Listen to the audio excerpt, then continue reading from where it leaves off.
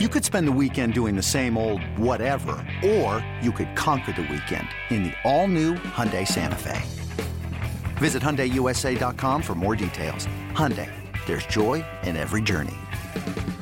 This episode is brought to you by Progressive Insurance. Whether you love true crime or comedy, celebrity interviews or news, you call the shots on what's in your podcast queue. And guess what? Now you can call them on your auto insurance too with the Name Your Price tool from Progressive. It works just the way it sounds. You tell Progressive how much you want to pay for car insurance, and they'll show you coverage options that fit your budget.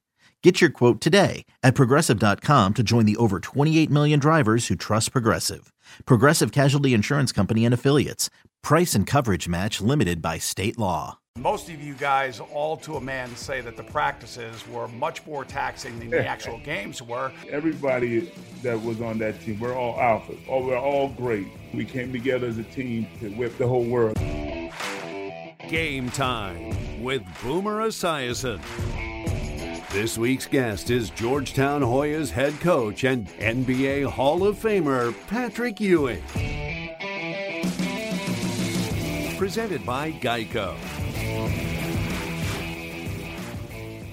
As a lifelong Knicks fan, I'll never forget the excitement I felt in 1985 when my favorite NBA team won the draft rights to a certain 7-foot center who led Georgetown to 3 Final Fours and the 1984 NCAA championship. Today's guest went on to become a towering figure in New York sports scene for 15 Hall of Fame seasons, and he is currently the head coach at his alma mater, Georgetown University.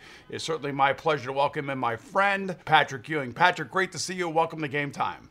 Thanks, Boomer. I really appreciate it. It's been a long time. You know, in April, you were diagnosed with COVID-19, and I remember hearing the stories, and I was sending you text messages back and forth. How was that experience, and how are you feeling now? I'm feeling much better now. It was a rough experience. People shouldn't take it lightly. I was hospitalized for 5 days, but then I was able to quarantine at home. And it's not just the fever, the temperature, the blood clot. It's also a mental component to it where, it's not only physical, it's mental. You just don't feel yourself after. And I didn't feel normal until about a month after. Interesting you say that because Cam Newton was diagnosed with COVID-19 for the New England Patriots.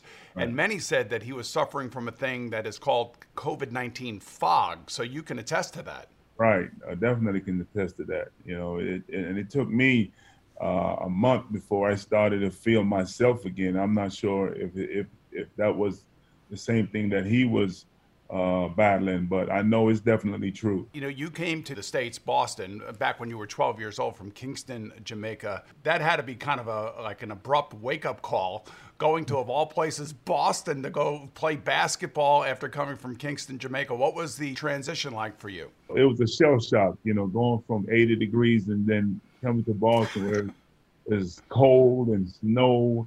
So it was definitely different. I thank my mother, my father every time we talk. Every time I go to their gravesite and talk to them, for giving us the family the opportunity to move to this country and where we were able to make a great life for ourselves. Yeah, I don't think people realize, but your parents really insisted on you becoming educated, that they were disciplinarians in that regard. I know that personally from your story, but tell the folks out there just exactly how much of a stickler they were for you to get your education. Oh, definitely. Come from the islands, a lot of people were believing in hard work. And my mother, both her and my father, they never went to college. They didn't even finish high school.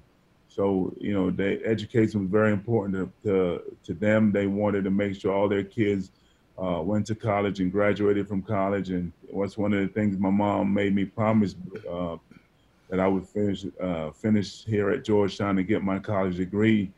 And unfortunately, she passed before she was able to see me accomplish this.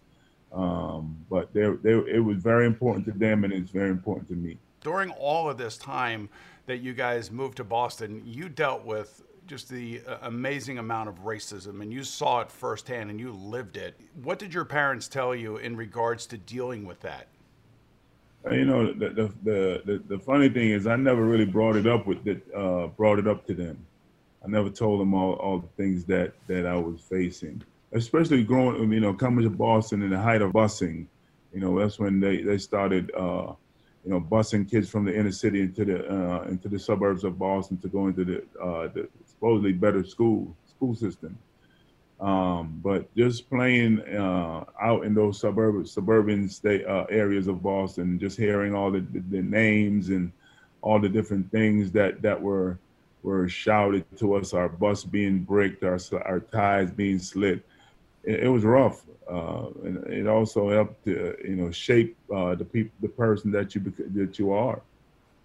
Yeah, well, you certainly stand tall, Patrick, in regard to that. Welcome back to Game Time, everyone, where we are joined by the great basketball legend Patrick Ewing, who just told us one of the first times he experienced racism was when he moved to Boston. But the names that they called us, and I just used it to fuel myself to be better. And Patrick, we just touched on this, and who better to speak to where we are today in 2020 and how our athletes are dealing with racism and the George Floyd death up in Minneapolis. I'm just trying to think, for you, standing in front of your players at Georgetown, trying to explain all of this to them, what is your message to them? One of the things I try to talk to them about is that if there's going to be a change, their generation is the one that's going to change it.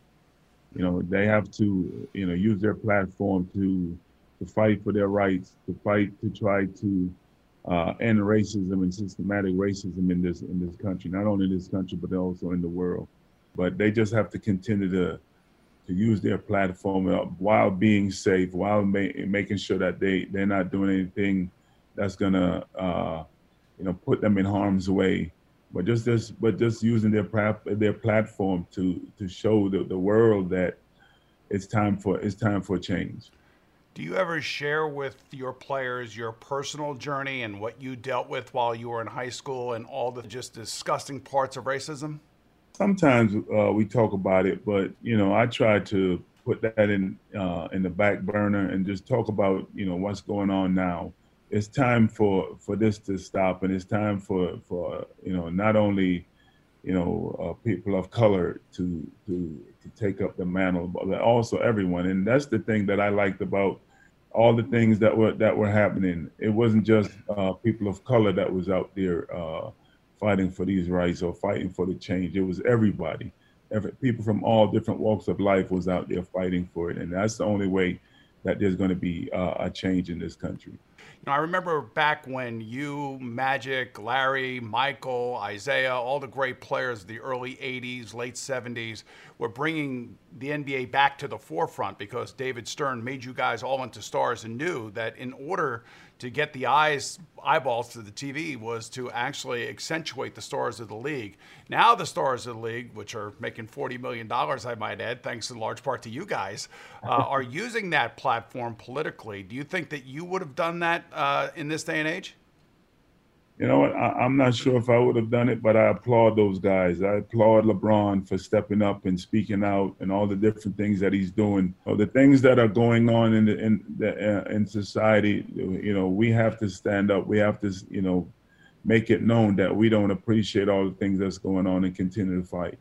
Well said. You can't with a shot blocker like Ewing take so much time. Doherty to Black.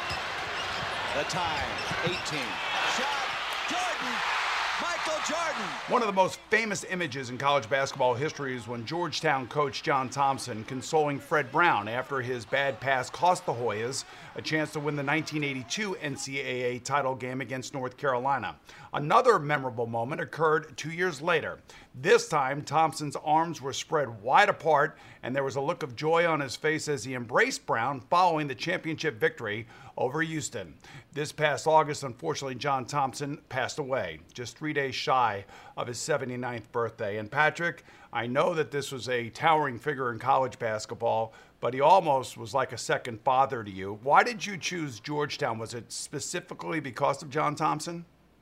Yes, it was specifically because of John Thompson. I thought that all the other schools that I chose to visit, I would have gotten a good education there and I would have been a great player there. But I chose to come to Georgetown because of Coach Thompson. He's somebody that looked like me. I loved the way that he carried himself. I loved the way that he spoke. And I thought that he was someone that I could emulate as I continue to grow old. Did he ever put you in the doghouse, the John Thompson doghouse, or were you above all that?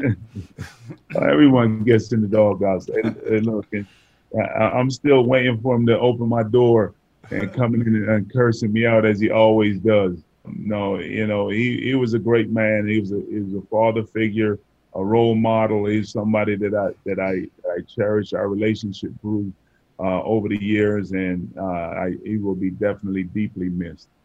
I know you replaced his son there as head coach of Georgetown. Did you reach out to John, or did he reach out to you? And had you considered taking Georgetown if he didn't? I did not. I wasn't thinking about coaching here at Georgetown until Coach Thompson reached out to me, and I told him, I said, Coach, they just fired Little John, and he's like, Patrick, we need to have a member of the family at the helm. And I'm part of the family, and I listened to what he had to say. I thought about it for a couple of days. I talked to some confidant I have in the NBA, and they told me, you know what, might as well. You have not gotten an opportunity here in the NBA to be a head coach as yet, so go ahead and try to get that one. It's amazing, Patrick. You paid your dues as an NBA assistant coach. I mean, you've done all the dirty work, all the things that are required that you would think that you would have gotten a shot at a job in the NBA. Any idea why that never came for you?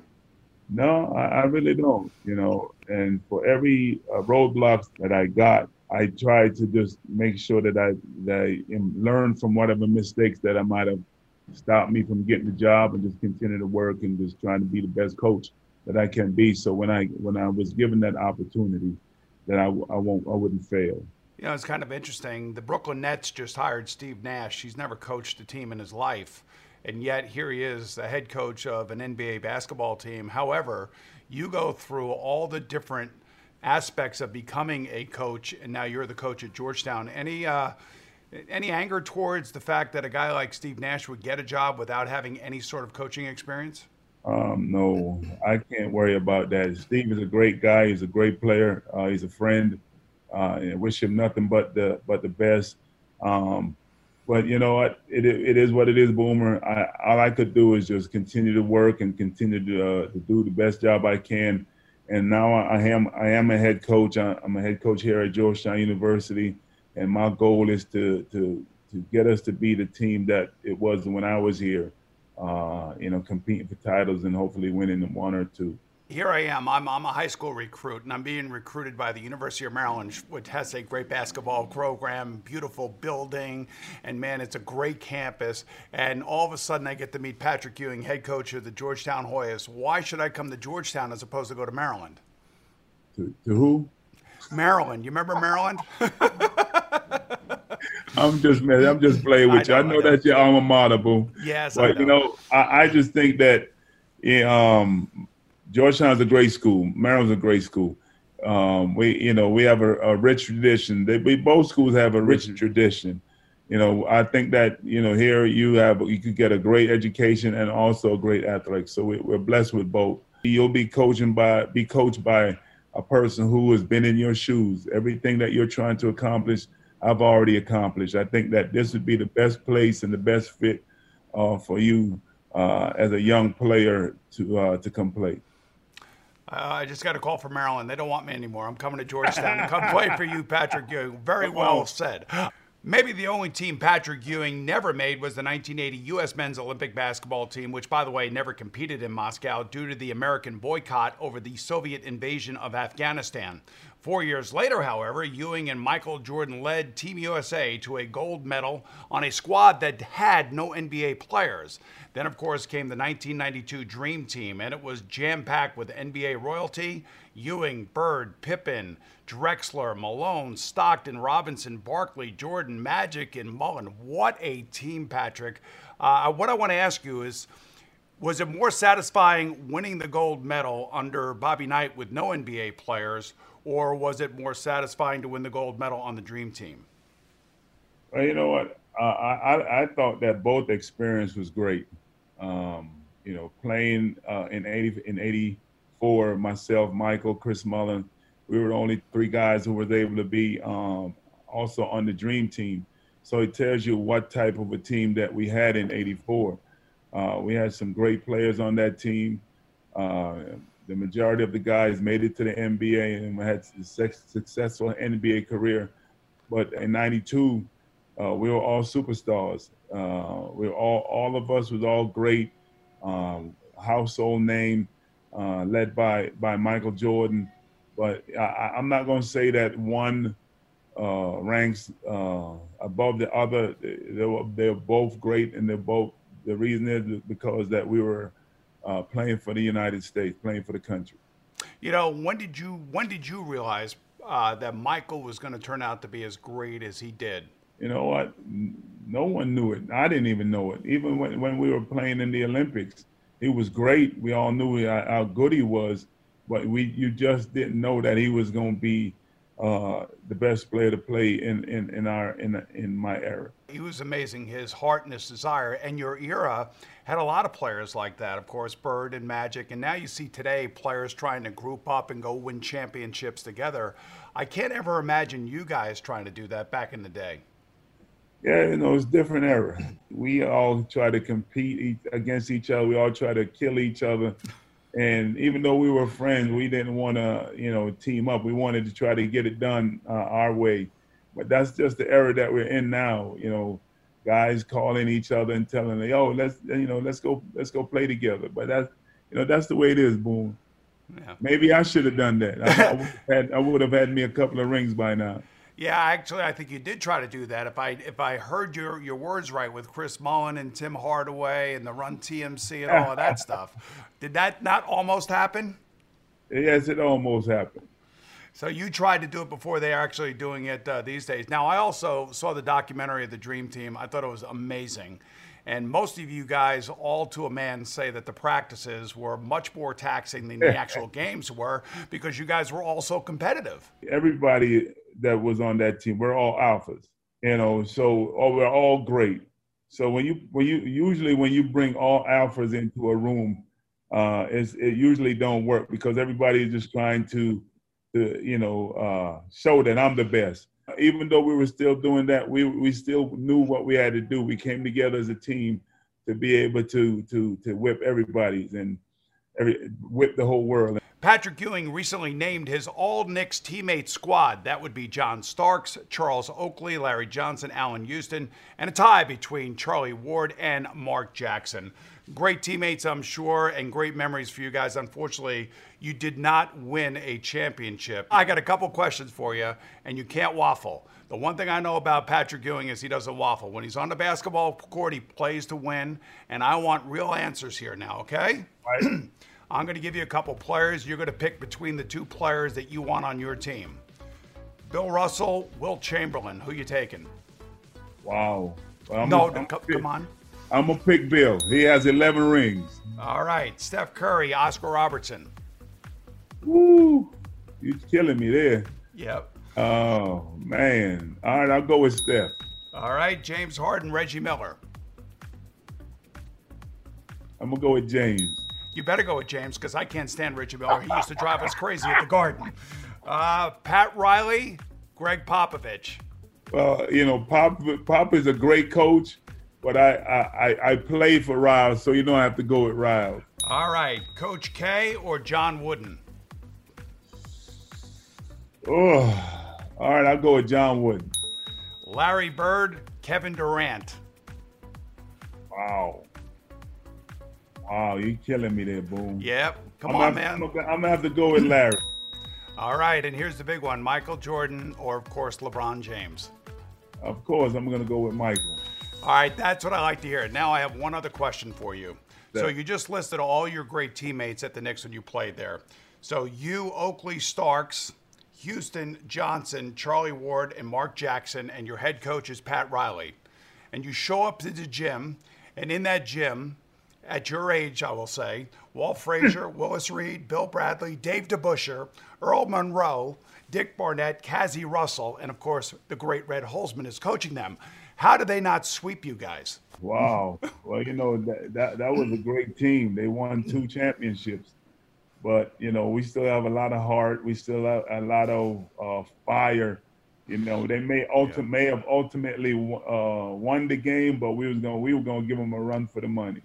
Yeah, you wouldn't allow Walt Frazier to come down the center of the paint. I know that for sure. You know, Patrick, it's great talking to you. Our thanks to the great Patrick Ewing for joining us today, and to all of you for watching. I'm Boomer Esiason, and I'll see you again real soon right here on Game Time with Pro Football Hall of Famer Howie Long.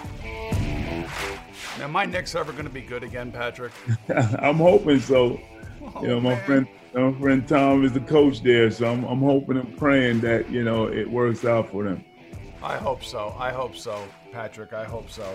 Me too.